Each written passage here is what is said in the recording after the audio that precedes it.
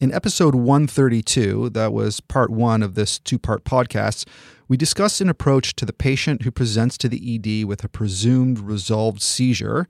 We talked about how to differentiate seizure from syncope, from psychogenic seizures, from TIA and migraine, some of the issues around drug levels and loading, workup, and disposition. Now, in this part two, we're going to dedicate the next hour to status epilepticus. Now, if you haven't listened to part one, much of part two won't really make so much sense, so please go back and listen to part one first. All right, let's do this. Here we go with episode 133, Status Epilepticus, with Paul Koblick and Eileen Reed. A 22-year-old, otherwise healthy female university student presents to your ED after a witnessed tonic-clonic seizure that started 15 minutes prior to arrival and is ongoing as she's wheeled into your resuscitation room by paramedics. EMS reports that she was studying in the library with her boyfriend when she suddenly fell off the chair and immediately started seizing. EMS gave 2 doses of 5 milligrams of midazolam IM and were unable to establish an IV. On exam, she's unresponsive and posturing. Initial vitals show a temp of 37.9, heart rate of 130, blood pressure of 165 on 110, and an oxygen saturation of 92% on room air. There is no obvious signs of trauma or gravid abdomen. The ED nurse is busy establishing an IV, and the patient is hooked up to your resus monitor. So, Dr. Koblick, what's your general approach to this patient who is now, by definition, a status epilepticus patient? And just to remind our listeners that the old 30 minutes of seizing is old news, and the new definition is either more than 5 minutes of continuous seizure activity or 2 or more seizures within a 5-minute period without a return to baseline in between. So, Dr. Koblick, this patient has had 10 milligrams of IM midaz. Let's assume you've established an IV, oxygen slapped on, monitor is on. What's your approach going to be now? All right, so time is of the essence, and you don't even have time to change your underwear. Like, you've really got to get in on this quickly. There's a number of things that are going to happen in parallel here. And to be honest, you're going to need more help. So we can talk even briefly about crisis resource management. Cases like this, I need more doctors, I need more nurses, I need RT, and I may even be making an early call to the ICU for help. So many things that are going to happen at the same time, and we need lots of hands to get them done. Right off the bat, starting my sort of parallel workup here, I'm probably going to have another nurse working on a second IV. I'm going to have a nurse getting a cap glucose right off the bat. Even if EMS is really great at getting cap glucoses in patients like this, but she's been seizing for 15 minutes now, there's a definite possibility that she's developed hypoglycemia, even if she was normal glycemic in the first place. So it's definitely something I would get into my emergency department right off the bat. With that second IV, again, in parallel, we're getting a full panel of blood work. You know, in the heat of the moment, I'm probably going to say draw everything, but it's going to be fairly broad, and it's going to help with us finding specific antidotes to stop her seizing. In my hospital, the quickest way to get just routine electrolytes would be with a stat VBG. Somebody will run it up to the ICU. I'll hopefully have lights and the VBG in a couple of minutes. So that's one of the first things I'm going to make sure gets done right away. With those 2 IVs, before I've ordered anything else, we're going to have fluid running wide open, because let's face it, some of the things that I'm going to do to this woman in the next couple of minutes are going to make her hypotensive. So that's something I'm going to get started right off the bat. Airway. Let's start our ABCDs. Airway and breathing are really important in this patient. Obviously, anytime you have a patient who starts to obstruct or become significantly hypoxic, you're going to have to manage the airway urgently. In this patient, we've got some mild hypoxia, and we're going to, pretend that her airway is okay for now. But what I'm doing while she's seizing, I'm getting 2 nasal trumpets, 1 on each side. I'm putting on a non-rebreather for oxygen and turning it way up. And as long as it doesn't impair anything else that I'm doing in the department, I'm getting her into a lateral decubitus and putting her on her side. And we're getting suction ready, and again, calling RT to prep for an intubation.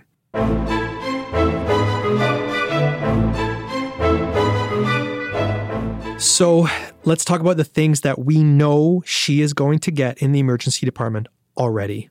She's been seizing for 15 minutes. She's had a single dose of benzos, and usually midazolam 10 milligrams IM is enough by itself. We don't often repeat midazolam. At this stage, maybe I'd consider a second dose of benzos. I'd either do 4 milligrams of lorazepam IV if I've got one, or maybe do a second dose of midazolam IM 10 milligrams. But at this point, we've already decided that benzos is probably not going to solve this problem. In my mind, I've already decided that I'm going to need to start an anti-epileptic medication, an infusion in the emergency department. Regardless, she's going to need it.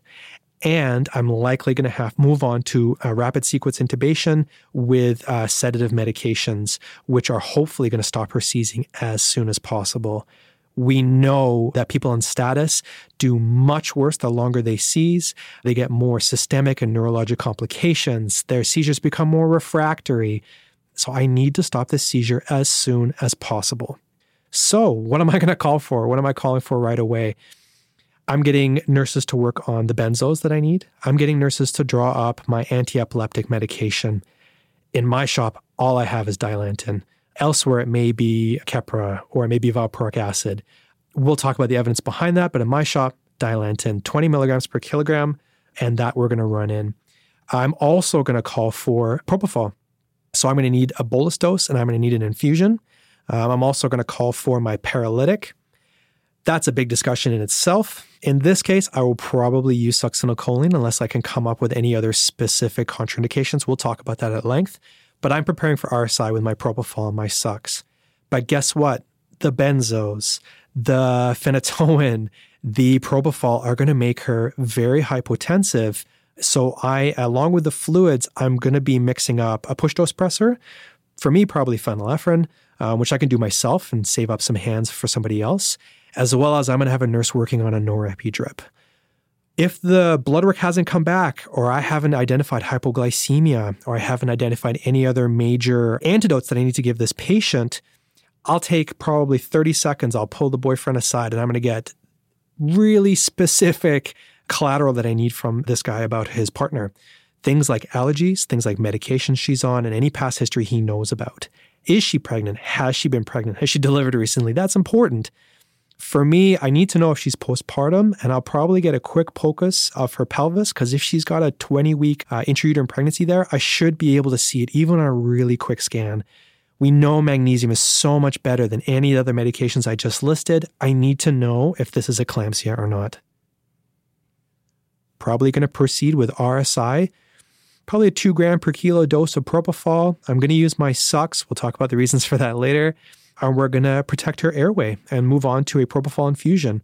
I'm really hoping at that stage that we are going to get cessation of her seizures with the propofol bolus that we give. And the phenytoin that's running at the exact same time is going to help prevent any recurrence of seizures at a later date.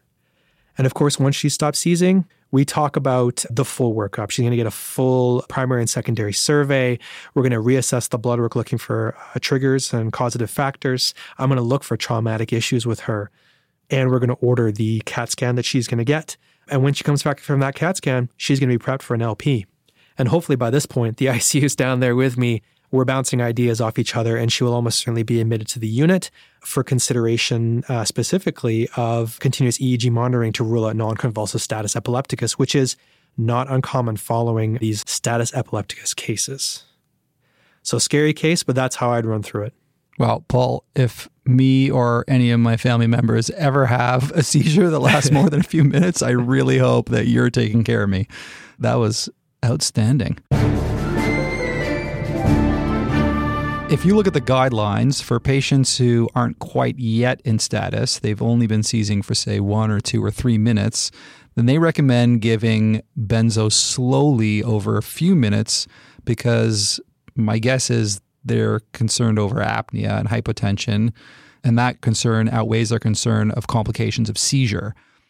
They'd argue that most seizures self-terminate in a couple of minutes, but no ED doc I know would wait for an entire 5 minutes before giving their first benzo to a seizing patient, and no doc I know would be giving the benzo slowly over a few minutes. Is there any role in giving benzo slowly in the first few minutes of seizure onset? Or at all. I mean, you bring up a couple interesting points there. how fast do we give the benzos? We'll talk about which benzos and what route, et cetera, later. But how fast do you give them? And should you be giving benzos in the first couple of minutes before somebody is diagnosed with status at 5 minutes? Because reviewing the guidelines and reviewing a lot of the literature, almost universally, you'll notice that the first 5 minutes are supportive care only. A lot of the guidelines will not include benzos in those first 5 minutes. The guidelines that we look at are largely status guidelines. So they will talk about to give them when you've diagnosed the status, which again is the seizures of 5 minutes or multiple recurrent seizures. But like you said, it's pretty rare for me to see a colleague or for me myself to see a seizure and not feel the urge to jump on it immediately, because we know that the longer these seizures go, the worse these patients do and the more refractory they become. I think one of the big concerns is that people say that, seizures do usually spontaneously resolve, right? I guess the vast majority do, and it'd be a couple of minutes, they pop out of it, that's great. And so they may not need benzos, but it's difficult to say that's the case when you're seeing somebody seizing in front of you. And of course, if they spontaneously resolve, people worry about the side effects of benzodiazepines. Big things are respiratory depression and hypotension, and people get very worried about this and they'll alter their doses. And I think that's the rationale behind some of the guidelines saying to give 4 milligrams of lorazepam IV over 2 minutes. I've never seen a slow infusion of a benzodiazepine during a seizure. So from my perspective, I think practically, if somebody's seizing in front of you, because it's not uncommon that somebody will start seizing in the emergency department and you'll get to them before the 5-minute part, I would do the supportive care. I would, get your airway, IV, monitors, etc., put them into Cubitus, deal with the patient from that perspective. And you order your benzos immediately. You make sure they're in hand. And usually by the time you've finished these maneuvers and gotten your benzos, it's been a couple of minutes. So I don't encourage you to hammer them with 4 milligrams of lorazepam within 30 seconds of a seizure starting. But you can take your time, make sure this isn't a seizure mimic, make sure this isn't anything else that you're worried about, whether this is, psychogenic or not. But get everything ready. But I wouldn't refrain from pulling the trigger before the 5-minute mark. I think it's perfectly reasonable to attempt to abort these seizures if they continue after you've watched and waited for a couple of minutes. I don't have a specific time that I would suggest, but I wouldn't give anybody a hard time for treating early. So certainly, we use benzodiazepines in the treatment of seizures that aren't status epilepticus. So I don't think there is really a downfall, especially in your emergency room where you can monitor them for these other potential side effects of the benzos. As you said, I think it's a great idea to be drawing your benzos up if you have a patient that's seizing. It may be 5 minutes by the time you get to them, but I don't think there's a problem to give it earlier than that. Whether you would go ahead and give the full 4 milligrams, I guess that part might be up for debate, whether you might start with something like 2 milligrams. There's really, I don't think, a right answer to that question. But I agree that you should try and get the seizure under control as quickly as possible. Yeah, this brings to light the definitions of seizure versus status in the first place. If you see someone in front of you starting to seize, by the time you call the nurse then goes to draw up the medication is then delivered to the patient, given to the patient. We're talking a few minutes already. Pretty much everyone who we see seizing in the emergency department, if they don't stop within a minute or two, like most seizures do, are going to be status epilepticus. I think we just need to understand that status epilepticus isn't this long drawn out thing, is that it's actually going to be pretty much every patient who doesn't resolve on their own within a minute or two. Let's kind of break down each step that you described in your approach and talk about some of the important details and controversies and options. So I'd like to cover the dosing of benzos first. Then what the second line options are, some of the nuances of airway management. So again, the first step is rule out hypoglycemia, and then we're going on to benzos. We know that benzos are frequently underdosed and that there is often a delay to getting them in. Is there a benzodiazepine of choice for emergent seizure cessation? Yes, but it's not a hard and fast rule. I think the real fun thing, I came and did simulation at your conference in February of this year, and it was really interesting, kind of eye-opening actually, to see just the wide variety of people who listen to your podcast. And some of those people were rural docs who work in small nursing outposts. There were nurses there were EMS people there. There was a ton of people there, and they have different things available to them and different resources to deal with seizures. And the question was always like, what if I have this, or what if I have that, or I don't have this benzo, or I don't have that benzo. And I think that those are really fun to problem solve and brainstorm with. But in the end, when it comes to benzodiazepines and status epilepticus, use a proper dose, use it quickly, and just use it. The most important metric really is the time to getting that benzodiazepine in when it comes to status epilepticus.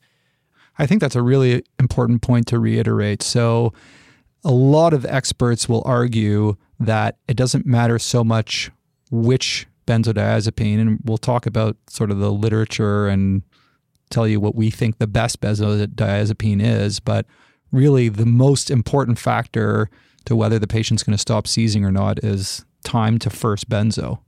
Dr. Reid, what's your opinion on that in terms of which benzo is the best benzo of choice for status?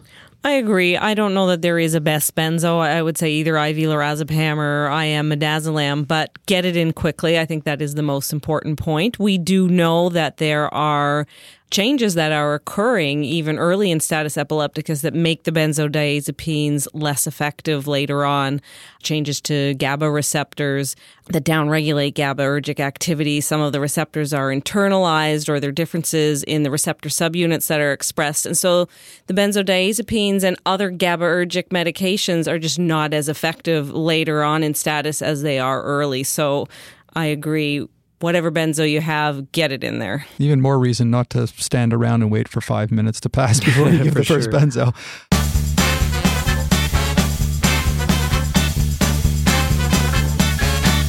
So I think we've made the point that it's really time to first benzo, and then adequate dosing. Before we get into the best benzo, although we've kind of given it away already, IV lorazepam, and if you don't have an IV, then IM midazolam. We'll talk about the evidence for that. But I understand that the literature is ripe with proof that we generally underdose benzos. So, Dr. Kolba, could you just go over for us what the best doses are for the various benzos for status epilepticus? Well, for seizure. So the best dose for lorazepam intravenously for status epilepticus would be 0.1 milligrams per kilogram to a maximum of 4 milligrams. And what the guidelines recommend would be to wait 4 minutes, and you can repeat a second dose of 4 milligrams at that time. Alternatives, if you don't have an IV, would be midazolam, 10 milligrams intramuscularly, which again, we'll get into the evidence about what's good and what's not. But the midazolam, 10 milligrams, usually they recommend you don't repeat it. So a single dose is usually enough based on the pharmacokinetics and dynamics of the medication. Okay, so IV lorazepam, 4 milligrams, 4 minutes later, give another 4 milligrams. I have to admit that for a while I was giving 2 milligrams and another 2 milligrams and another 2 milligrams, but that was wrong. It's 4 milligrams, 4 minutes later, another 4 milligrams. And for IM midazolam, it's 10 milligrams. And so actually it's really interesting that you bring that up. This new ESET trial, which we're going to talk about, which is comparing anti-epileptic medications. There's been a meta-analysis just came out this year around the benzo use in the trial, and what they noticed was that about 70% of the patients in the trial received an incomplete or a dose which was too low in the pre-hospital environment. An inadequate dose. Inadequate dose, yes. So about 70% of patients in the trial received an inadequate first dose of benzodiazepines. And the real shame of that is that this is the most important time of status when, like Dr. Reid said, your benzos are most effective, and it's just really important to use a full dose at that time. And I'm assuming that the reason why the full doses aren't given are because they're worried about respiratory depression and hypotension. My understanding is that the respiratory depression and hypotension from status are actually a lot more dangerous than the respiratory depression and hypotension from a benzo, and that if you stop the seizure with the benzo, you're actually less likely to have respiratory depression and hypotension. Yeah, so there was actually a study which a lot of these guidelines reference where they compared lorazepam to diazepam to placebo in people who were in status epilepticus. So you can imagine this was a little while ago if they were offering placebo to people who were in status. But anyways, the important thing was that the incidence of respiratory depression was lower in the benzodiazepine patients, so the patients who received the benzos, versus the patients who received placebo. And the conclusion from that is that if you have long drawn-out seizures, you're more likely to develop respiratory depression than you are if you get early benzos in which stop your seizures. Yeah, one of the pearls that Swami mentioned in his Quick Hit podcast segment recently, which I thought was actually nice and simple and great, was to draw up multiple doses of benzos at the same time right at the beginning. Because if your patient hasn't stopped seizing within the first 4 minutes, you're going to give another dose. Before we leave first-line medications for status, I just want to talk a little bit about phenobarb. Now, there are some physicians out there for severe alcohol withdrawal who are using phenobarb first line instead of benzos. Let's say you have a patient, a known alcohol abuse, alcohol dependence, who comes in with what's a presumed alcohol withdrawal seizure. Is there any role for that patient for starting with phenobarb instead of a benzo? So alcohol withdrawal seizures is one of those things, not so much a special seizure, but it's got a specific antidote. And that antidote is tons and tons of benzos. The use, I know we're using, again, phenobarbital for severe alcohol withdrawal, but from what I can tell, there isn't a lot of evidence on using phenobarbital alone for patients with alcohol withdrawal seizures. There was a landmark trial, I believe it's the Veterans Collaborative trial, which compared 4 different arms. So it was lorazepam, I think it was diazepam followed by phenytoin, phenobarbital by itself. There were a number of arms. And the bottom line was that the only real difference that they noticed was between lorazepam and phenytoin. Phenobarbital by itself was appropriate at that time. So I don't have any problems with using phenobarbital as a first-line medication in status epilepticus if you want to. For me, it's more of an adjunct if you don't have the benzos.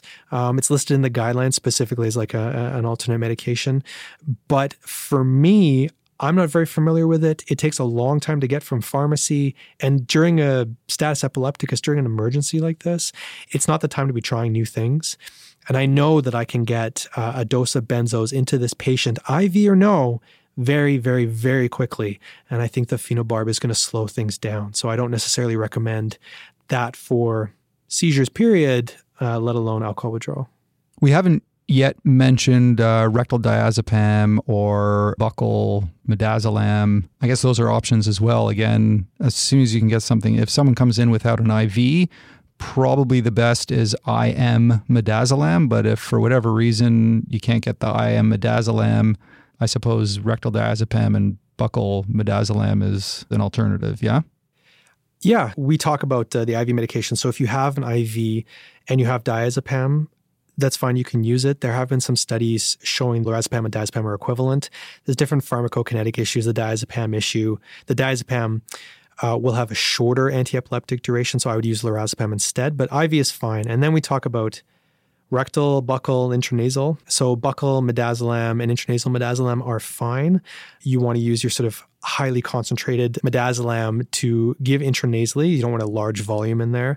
But there's been some issues with like mucosal irritation with the formula that you use. And then rectal diazepam, perfectly fine. It's funny that the meta-analysis from the ESET trial, the one thing that people usually dosed appropriately was rectal diazepam. For some reason, nobody's scared about giving medications rectally. But for me, I can't really understand the allure of accessing the rectum of a grown adult who's in the middle of a tonic-clonic seizure. I just can't imagine it's an easy thing to do. If I've got a thigh there, I'd rather use a midazolam IM.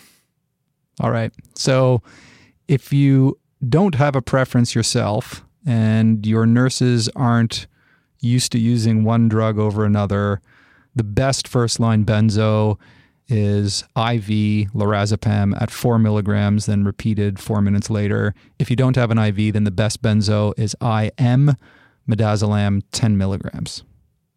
And I just want to reiterate that the biggest pitfall in the emergency management of seizures and status is underdosing and dosing too late.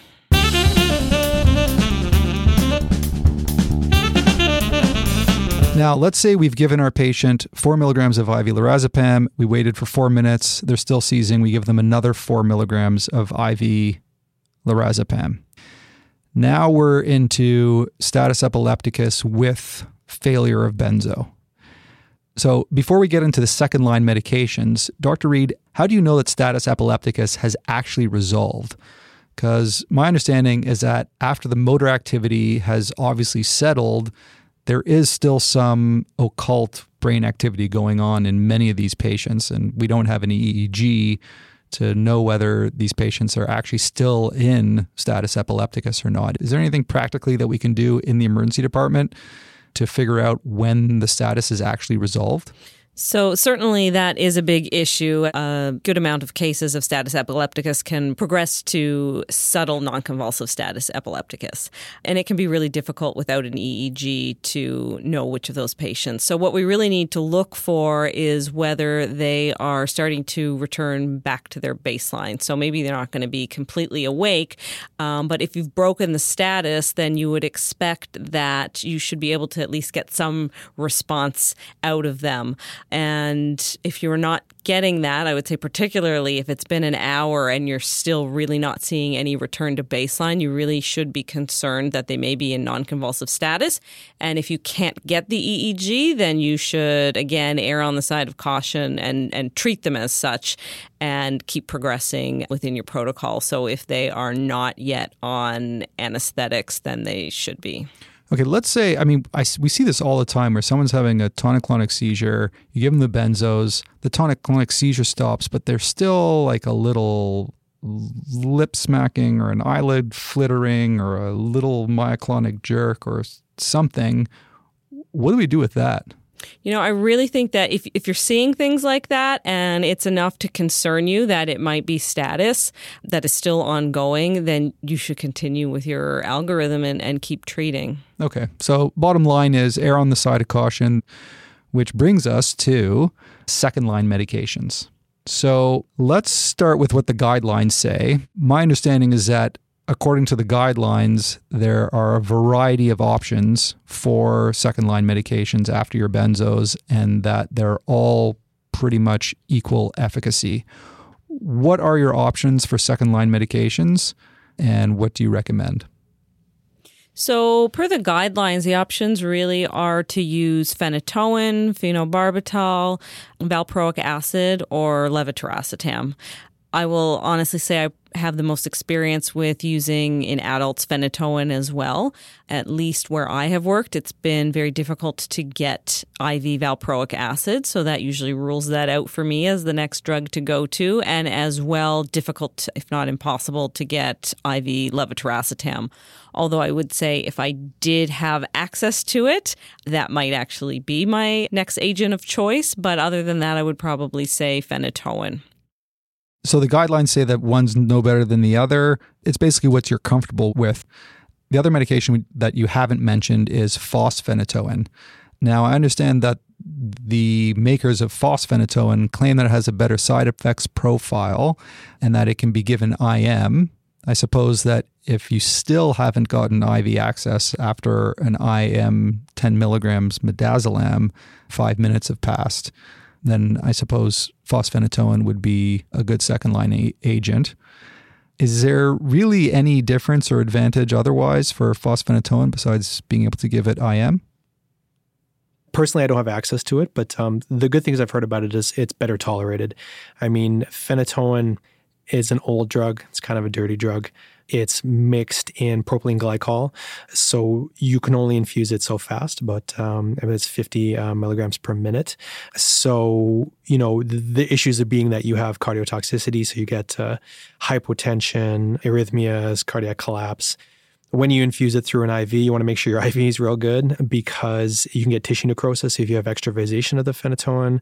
You get something called purple glove syndrome, which is a whole other ordeal, and you need multiple services involved with that, which may not even result from extravasation. So There's a lot of things associated with infusing phenytoin, and the fosphenytoin, the benefit of that is that it's a prodrug, it's water soluble, so it's not in propylene glycol, so you can infuse it faster, and it's usually better tolerated at the site of infusion, which is a bit of an odd thing to be excited about because your patient at that stage is usually not awake.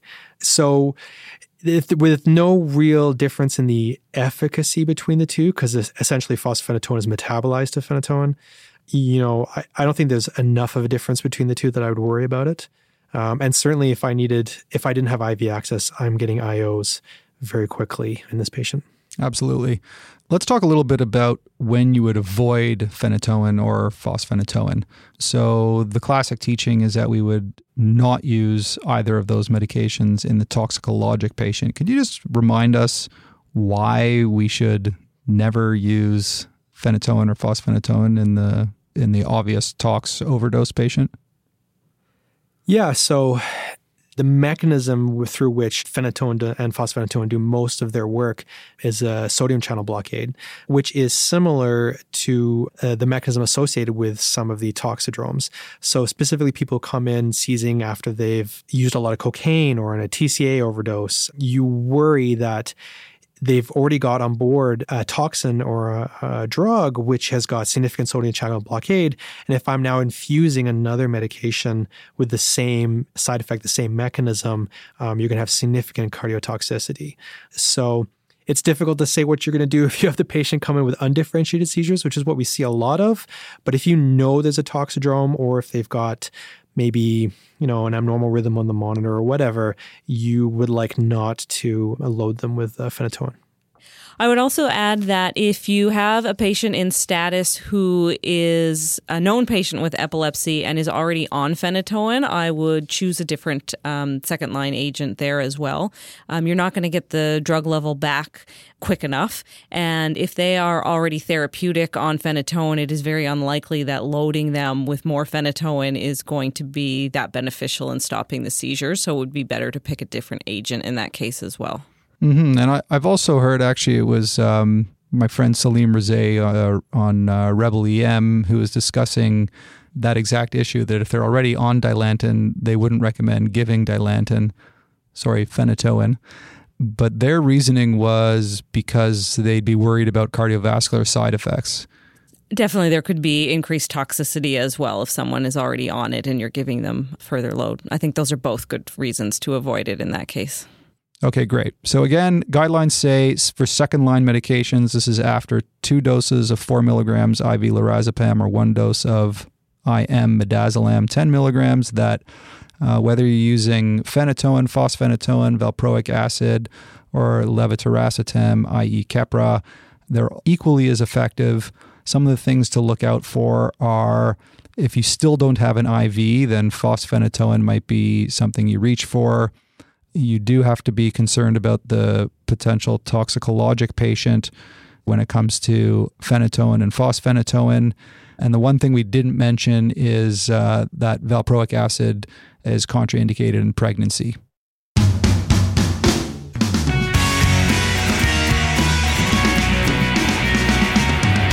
Swami had mentioned this in the Quick Hits podcast. His approach was to go, after your second dose of IV benzo, is to go straight to propofol. And this has been talked about a lot in foam. Justin Morgenstern has a really nice post on it on First 10 EM that I highly recommend people read. So this approach involves going straight to propofol right after that second benzodiazepine dose. Dr. Kolblick, what are the advantages and disadvantages of this approach? The whole premise behind the approach is that we know that patients with status do really poorly the longer they seize. Their seizures are more refractory, the medications we give them work poorer, and they have systemic and neurologic complications which get worse and worse the longer they seize for. A lot of the studies that are conducted to examine anti-epileptic medications and how beneficial they are to status will essentially do benzo, anti-epileptic, which will run over anywhere from 5 to 20 to 30 minutes. And then still, if you look at the data, a significant proportion of these patients will still be seizing. And what happens at that point is these patients will undergo RSI, be intubated, and get propofol, but at a fairly delayed point in their care. Like at 40 minutes. Yeah, at 40 minutes. And they'll consider this to be treatment failure. I think the mindset that, people like Justin, and I think there was a post on PalmCrit as well, like the mindset that we're trying to get around is that intubation is not a treatment failure. We deal with critically ill patients all the time in the emergency department, and often it's perfectly reasonable to intubate these people.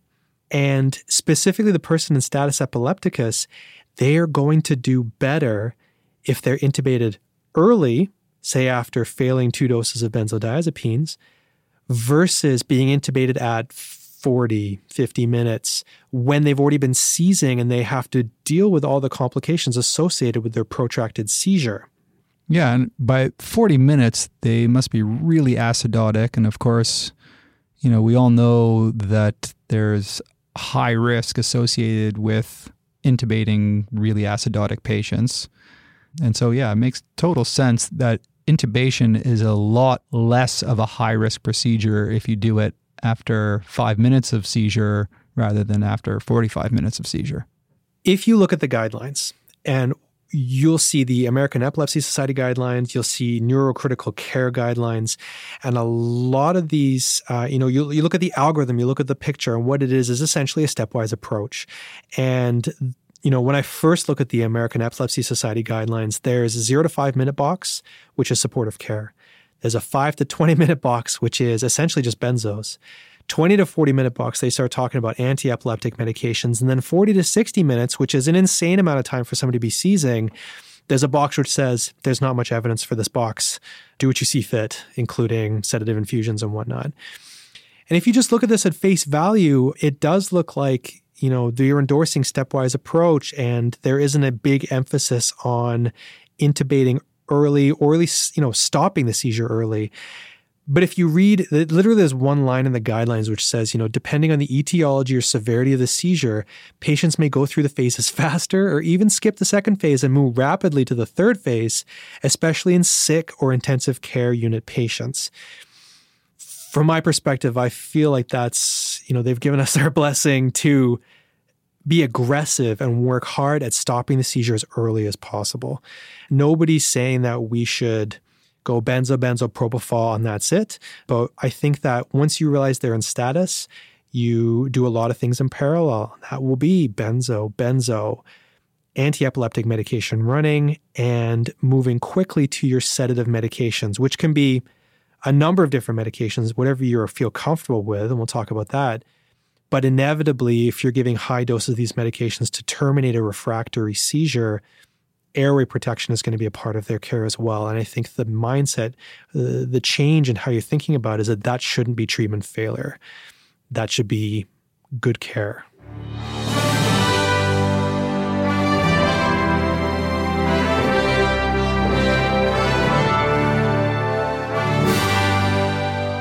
So for the skeptics out there, what is the evidence for going straight to propofol after your second dose of benzo? So that's a great question. I think part of the pushback around this approach is that there's not a ton of evidence for it, because we don't like to do things just because physiologically think they make sense. And there hasn't been a lot of evidence out there to show that terminating these seizures as early as possible can be reflected in better long-term neurological outcomes. We've been using seizure duration sort of as a proxy for measuring, how well our treatments work. And there's not a ton of evidence, I guess, for how well these patients do in the future. A lot of the evidence that we have really compares propofol to barbiturates. There was a meta-analysis done this year which looked at a number of different variables, including like hypotension, average control time, which is how quickly they turn into seizure, disease control rate, which was what rate did they have where after medication there was no seizures for the next 12 hours, case fatality rate, stuff like that. And the only real difference they noticed was that propofol had a greater disease control rate and a greater average control time versus barbiturates. So there's some evidence out there that propofol itself is a great medication to use. But even, if you didn't want to use propofol, there's other agents that you can be using in this case and starting at the same time to aggressively halt seizures. If you are going to pull out propofol, then we're basically into our RSI. And that brings up what the airway considerations are. So let's talk oxygen and airway. What are the airway considerations that are particular to status epilepticus? The first thing that always comes up is, when should you intubate? What drugs should we use? Propofol sounds like a good choice, but in terms of paralytics of choice, how should we best provide oxygenation before we intubate? On the one hand, if you stop the seizure, then the airway should be fixed by itself. But on the other hand, you're giving huge doses of benzos and propofol, which would normally mandate getting a tube in. Any insights into all these conundrums that come up with the status patient when it comes to airway? I think when the status patient presents to your emergency department, you have to start getting ready for intubation. It's something that should be ready at the bedside, and you should probably have plan A, B, and C available. And if you can get a second doc to be helping with it, I think that's important, because there's no real way to assess this patient's airway, whether it's difficult or not difficult. You have no history. You can't look in the airway really at this time. So you really have to be ready for the worst case scenario. But bottom line is, if you notice that the patient is obstructing or becoming hypoxic, you're going to need to manage that airway as soon as possible. Now, how you manage that airway is, I guess, the really interesting discussion. You're going to need to decide on induction agents. You're going to need to decide on paralytics and whether or not you're going to use paralytics. And so I think, you start with induction agents. And for me, I think that propofol is my drug of choice. It's quick. It's easy. We have it available very quickly in the emergency department. I use it a lot. The main complications with this, obviously, is that the patient's going to stop breathing and the patient's blood pressure is going to drop significantly. So like I said in my general approach, you're going to want to have something there to manage the blood pressure. And obviously, when they become apneic, you're going to want to be able to intubate them. The paralytic, the choice of paralytic or the use of paralytic in this case is a really interesting discussion, because the concern is that if you paralyze the patient for any extended period of time, you're not going to know if they have ongoing seizure activity. So you're hoping that if you give 2 milligrams per kilogram of propofol, or higher in some papers, but if you give that dose and then you start an infusion, you're hoping that you're terminating the seizure. But if you're not, what are you going to do about it? So succinylcholine is great because it's usually going to last for about 10 minutes. And 10 minutes of ongoing seizure activity with the propofol infusion running, I can live with that. I don't think there's a major issue with that we can address when they come out of their paralysis, and I can bump up the medications. There are contraindications to using succinylcholine. So if this person has a chronic neurologic disorder, like a neuromuscular disorder, which is obviously longer than 5 days, you really can't give the succinylcholine because they're at risk of developing a significant hyperkalemia. If they have a history of malignant hyperthermia, you can't use it. If they have obviously ongoing hyperkalemia at the time, you can't use it. And that's a big question too, because people who come in with seizures which are protracted can get rhabdo and hyperkalemia and AKI. And so when is it safe to use SUX in status epilepticus? Things I've seen so far, I mean, it's going to be a judgment call. 10, 15 minutes of seizure, probably go ahead. But if you get up to like 30, 35, 40 minutes, you're really going to want to think twice / not use succinylcholine, because you could really be doing the patient a disservice at that point if they've got rhabdo and elevated potassium. So then the other option is rocuronium, which based on your dose is probably going to paralyze this patient for anywhere up to an hour. And an hour with ongoing seizures is a bigger deal. And in a center where you don't have continuous EEG available right away, which is probably most centers, that's an issue. That's an issue to deal with. So there's a couple of things that I've seen online where people have suggested workarounds to this. So the first one is using low dose rocuronium, so like 0.3 milligrams per kilogram. The concern with that is that you're going to have a very delayed onset to your paralysis. And actually, your laryngeal paralysis is one of the last things to go. So you have the possibility where your patient may be fully apneic and you're unable to pass the tube, which is an issue. So if you haven't fully paralyzed the cords and you're using low doses of rock, I'm not sure I would go down that path. Yeah, I mean, I think one of the basic principles of using paralytics is to never underdose them. Is to paralyze, yeah. Yeah, exactly. I mean, you got to use big doses of paralytics. Yeah, for sure. Yeah, never especially if your doses. patient's like hypotensive, shocky, or whatever, right? That's a big deal. Yeah, so I can't imagine recommending the half dose rock. So yeah, if you are going to use rock and half dose rock isn't your cup of tea, other possibilities would be to give full dose rock, intubate with RSI, and then use Sugamidex to reverse the rock. If you have it, sure, why not? It's expensive, but hey, this is what it's here for, right? So I don't mind that approach. I think it's great. I don't have Sugamidex available to me right away, but I think that's an approach which if you have these drugs, go ahead and do it. So if you're going to RSI a patient, it's best to paralyze them. We know that. So using no paralytic probably isn't your best option. So then if it's between SUX and rock, if the patient's just been seizing for 5 or 10 minutes and they're not a dialysis patient and there's no neuromuscular disorder, I think it's reasonable to use SUX, especially if you don't have Sugamidex. Probably the best option is rock plus Sugamidex, because that takes away the problem of the complications of intubating without a paralytic. It gives you your paralytic so that you can intubate properly with a proper RSI, and you can get the patient, as soon as you intubate the patient, you can reverse it so that you can see whether the patient is still seizing or not. Or get your continuous EEG if you have it. But I got to admit that the debate over paralytic versus non-paralytic, there are docs out there who are very happy to intubate without paralytics. And then there are docs out there who will throw things at you if you even consider it. Personally, I think my best first view in this case with a possibly difficult airway and a seizing patient, I would want to use paralysis. And here's Canada's airway guru. You've heard him before on EM Cases, Dr. George Kovacs. All right, George Kovacs here on when and why and how to intubate somebody in status epilepticus. Let's start off with when and why. So the most common reason that we're going to intubate these patients is because of their predicted course. By definition, they've got prolonged seizures, and we're using escalating doses of drug that is going to cause respiratory depression in addition to potentially stopping their seizures. So otherwise, what will end up happening is that, yes, you might end up stopping their seizure, and when they stop their seizure, it's going to be followed by an obstructed upper airway, and you're going to be scrambling to sort of take care of this. So the predicted course is the most common reason that we're going to have to manage these patients. The next question is when, in terms of timing.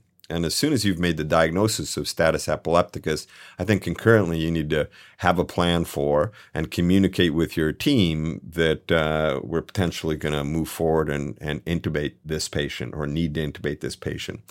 Most people, from what I read and literature and consensus is that once you've maxed out or you've given significant dosing of benzodiazepine, you really should be preparing to intubate this patient. You're going to wait for that dose or the doses of the benzo to work, but concurrently you're ready to jump in. So probably, within about 5 to 10 minutes or less after they've had 0.1 milligram per kilogram of their lorazepam or whatever you've given them to try to abort their seizing.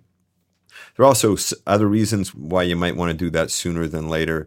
I think it makes your decision-making in terms of your drugs, what you're going to use, a little bit simpler.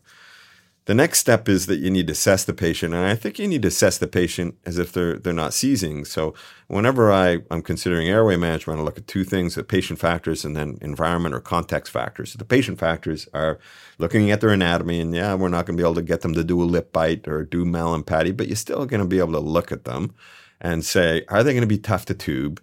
And if they're going to be tough to tube, are we going to have problems with mass ventilating the patient? And if those fail, am I going to be able to rescue the patient by placing a supraglottic airway or ultimately doing a front of a neck airway. So I'm going to look at them from an anatomical perspective. I'm going to pay attention to their physiology. So is this just epilepsy gone wild and it's sort of non-compliant? Or is there something bigger going on that I have to pay attention to before I manage this patient's airway? So is there some sort of CNS pathology, in which obviously I want to be careful on and not causing hypoxemia or hypotension or hyperventilating the patient, because I know I'm going to increase their mortality if I were to cause any of those physiologic disturbances.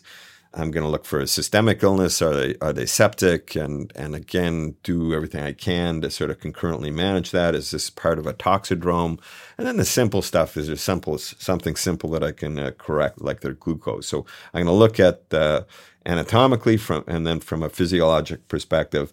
Some people do advocate for using a sedation-only approach, so using a large dose of propofol or propofol in combination of ketamine to abort their seizures and then avoid using a paralytic so you can still observe their seizures. I just don't think that that's something that I'm going to do, because I think that you're going to run into problems during airway management, and I wouldn't advocate for that, but I know that there's some people that believe that that's an option. The thing that you do have to pay attention to is that really these are at-risk patients, because these are patients that I can't adequately pre-oxygenate for obvious reasons. They're difficult to denitrogenate an actively seizing patient with flush rate oxygen or with a BVM. I mean, you're not going to be able to apply a BVM. So what I would do is, if you can get some nasal prongs on there and then also put a non-rebreather on and put it up to flush rate oxygen, do your best to denitrogenate your patient, recognizing it's going to be probably inadequate. And their oxygen consumption rates are going to be quite high. So these patients, as soon as you render them apneic, they are going to desaturate quickly. So you're not going to have a whole lot of time. And that really leads into one of the reasons why I want to do a rapid sequence intubation. I really think that that's the way to go. And I'll talk briefly about that. My induction drug is going to be primarily a propofol. They're advocates of using Ketofol here because ketamine, through its interactions with GABA receptors and then NMDA receptors, has anti-seizure properties, and that these might be synergistic with the propofol with the ketamine. The added advantage of this is that these patients are at risk for hypotension post-intubation. They're often behind from a fluid perspective. And again, we need to pay attention to that and give them fluid boluses before, and have medications to rescue their blood pressure as needed with pressors. And some people, again, may feel better giving these patients a pressor before going ahead with the propofol that you're going to use. I probably would go ahead with a Ketofol induction with this patient. And then I'd follow it with the paralytic. And here's where the controversy lies: Sux versus Rock. Sux has fallen out of favor for all kinds of reasons. It's a bit of a dirty drug and reasons not to give it. And so the advocates for Sux here would say that, it's short duration, and therefore I'm able to then observe their seizure activity, and that's a valid approach. The issue is that there is the theoretic potential in a seizing patient that might have some associated hyperthermia, some rhabdo going on, and be at risk for hyperkalemia. And I think that is a theoretic concern. We know that there's really some delay before that's going to happen, at least in other settings such as burn and rhabdo and other scenarios. So probably the same applies here. And again, I don't know what that timing would be, but I think you're okay if you're within, the first 20, 25 minutes of the onset, that you're probably okay.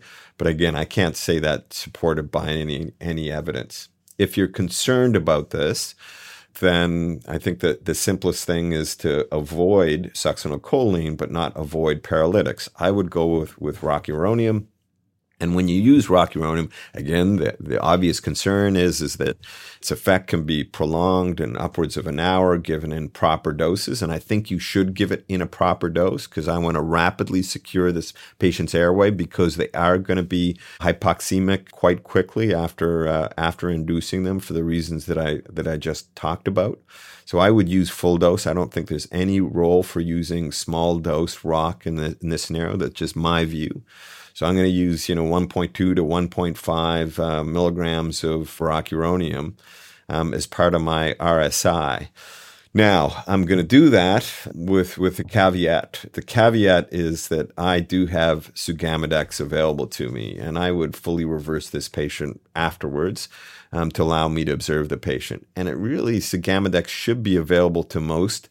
It is expensive. We don't use it very often. I would never use it to rescue a patient in a CI/CO scenario, but I would use it in this scenario where evaluating the patient from a neurologic perspective is important. And I probably would use the full dose, which is going to be, I think, upwards of 16 milligrams per kilo to reverse the rock in this scenario, and it will do it rapidly.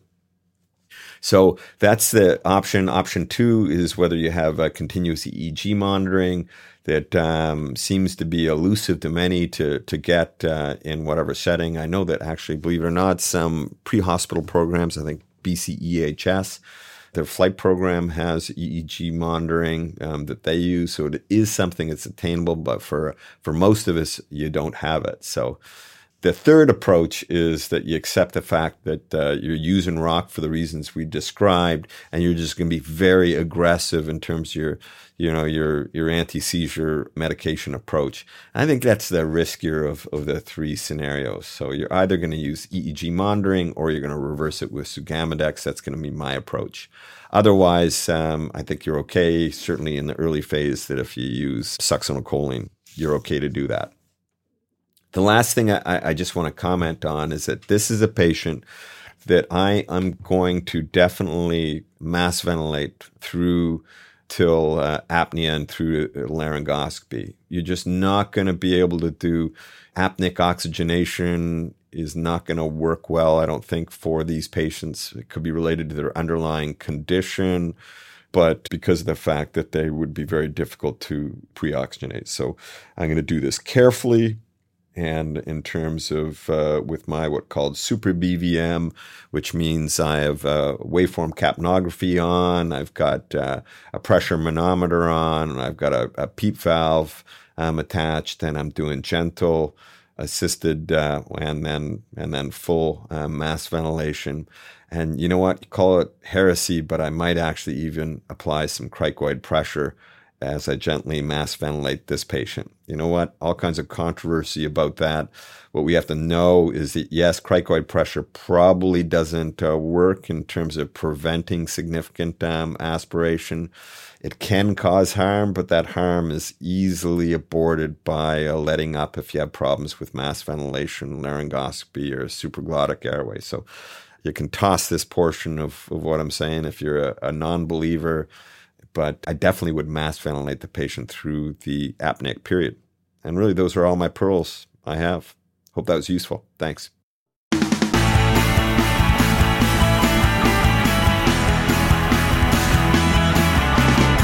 I want to move on to the sort of still refractory patient. So let's say you've given your 2 doses of benzos, you've done an RSI, you've given a big bolus of propofol, you've started your second-line anti-epileptic medication, let's say phenytoin, at an appropriate dose. You've got your propofol infusion going, and the patient's still seizing.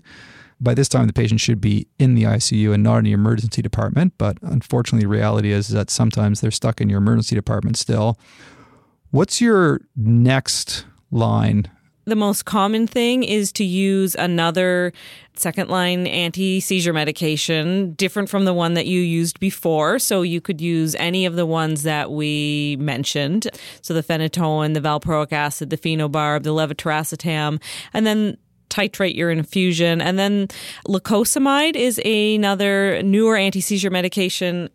that has not been really well studied. So there's not enough evidence yet for it to be in the guideline as that first anti-seizure medication you go to, but it's certainly been proven effective in some cases of status. And so a typical loading dose of that, you could give 400 milligrams IV. But I think most people still are giving one of those other second-line agents from the guideline that they didn't already give and just adding on to what they've given before. Fair enough. Yeah, from what I've seen and heard online, I agree that titrating up the infusion is probably a big part of it as well. You want to make sure that your propofol is maxed out. And there has been some evidence for ketamine early, and by early, I mean like in super refractory status. And I know that Swami mentioned in his quick hits that there's a possibility of using ketamine even earlier than that. I don't think there's a lot of evidence for ketamine early, like along with your propofol as the first sort of sedative agent you're running. But I see a pretty little downside of at least attempting ketamine in somebody who's got refractory status epilepticus. Yeah, I understand there was one study that showed that when ketamine was used in status, within 24 hours that ketamine was initiated, that it decreased the mortality rate. And certainly it's I guess, synergistic. I mean, we're not going to talk physiology as to why ketamine works or not. I saw one protocol online actually where they were actually inducing with propofol and ketamine, so like 2 milligrams per kilogram of propofol and 2 milligrams per kilogram of ketamine. I think that was Palmcrit, which is actually like, I think it was out like a couple of years ago. It was pretty aggressive, but food for thought if you've got nothing else. Yeah, for that extraordinarily rare patient in status who might be hypotensive, I suppose ketofol might be a logical induction agent. Just not ketamine by itself. I think I'd probably want something else there too. All right. Yeah, I mean, almost every time patients are in status, they're hypertensive and tachycardic. Mm-hmm. But I suppose if you have someone who's, say, profoundly septic with meningitis and status, then you've given them a whole bunch of benzos, they could be hypotensive. And in that case, ketofol might be a reasonable option. One of the other suggestions was if blood pressure is an issue with propofol, the midazolam infusion, like load and infused midazolam, is supposed to be a little bit more neutral blood pressure-wise. All right. So, once we're getting into super refractory status, there's not a ton of evidence. Your options include midazolam infusion, doing whatever second-line anti-epileptic medication that you weren't using before, and ketamine.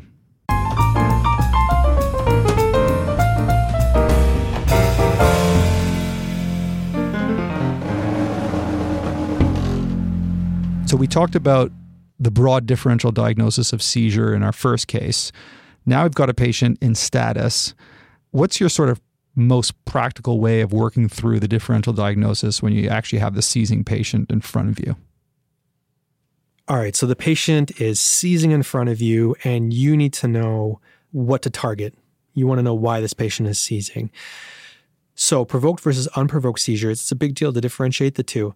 And what you're looking for immediately would be immediate things that you can fix and change and will likely stop this patient seizing. So while the general differential for me will be divided between intracranial and systemic, a large number of the things that I'd be looking for will be systemic. So immediate life threats, let's say vitals first, vital sign extremes. So we're talking hypoxic patients. We're talking patients who are hypotensive, hypoxic. They have this hypoxic ischemic encephalopathy, and we need to reverse these vital sign changes to stop them seizing. We have people who have hypertensive encephalopathy, which is hypertensive emergency. So I need to bring their pressure down fairly quickly in the emergency department. And we've got hyperthermic patients for either toxic, metabolic, or environmental reasons. No matter what, I have to lower their core temperature to help them stop seizing. Speaking of metabolic, we've got a wide variety of metabolic issues that have got specific antidotes. So let's start off with hypoglycemia. We can give these people a D50W IV to help reverse it.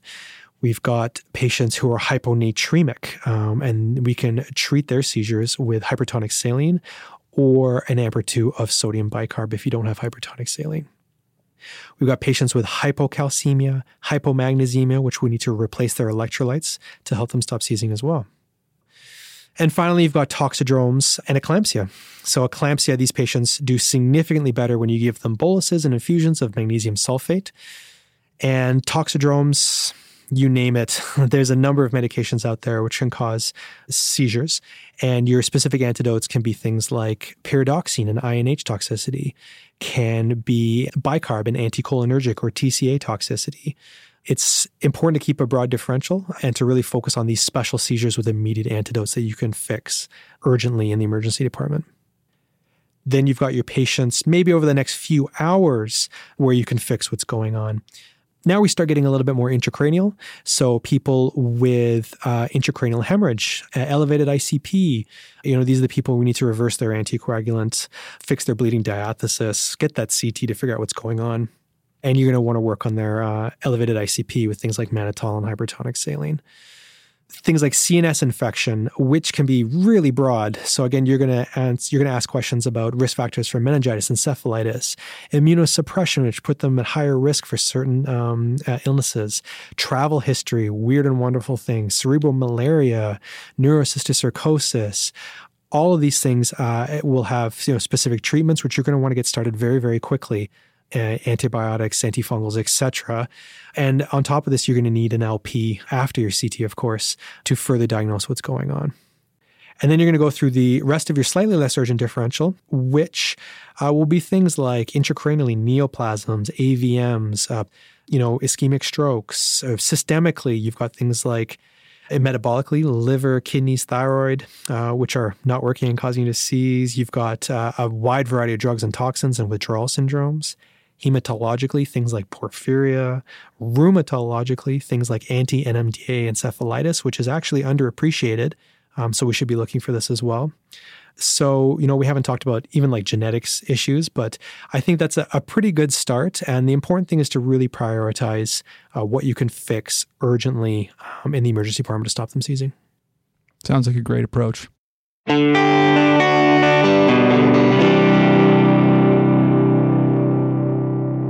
All right, we're nearing the end of the podcast here. The last question I want to ask, which I've asked on many podcasts before, what you think the future of ED management of seizures and status epilepticus is going to be in the next, say, 5, 10, 15 years? So I think one thing that is important is that there are currently trials underway to look at the efficacy and compare what are currently the second-line anti-seizure medications in the status algorithm. So hopefully we will get some more information about whether some of them are actually more beneficial than others.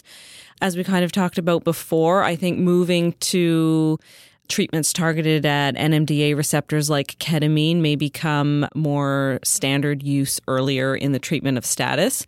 And then maybe not applicable to the emergency room setting, but there are case reports, and I think there will be more studies underway looking at things like neuromodulation. So using deep brain stimulation or vagus nerve stimulation for a super refractory status epilepticus patient is an area that I think will be of a lot of interest.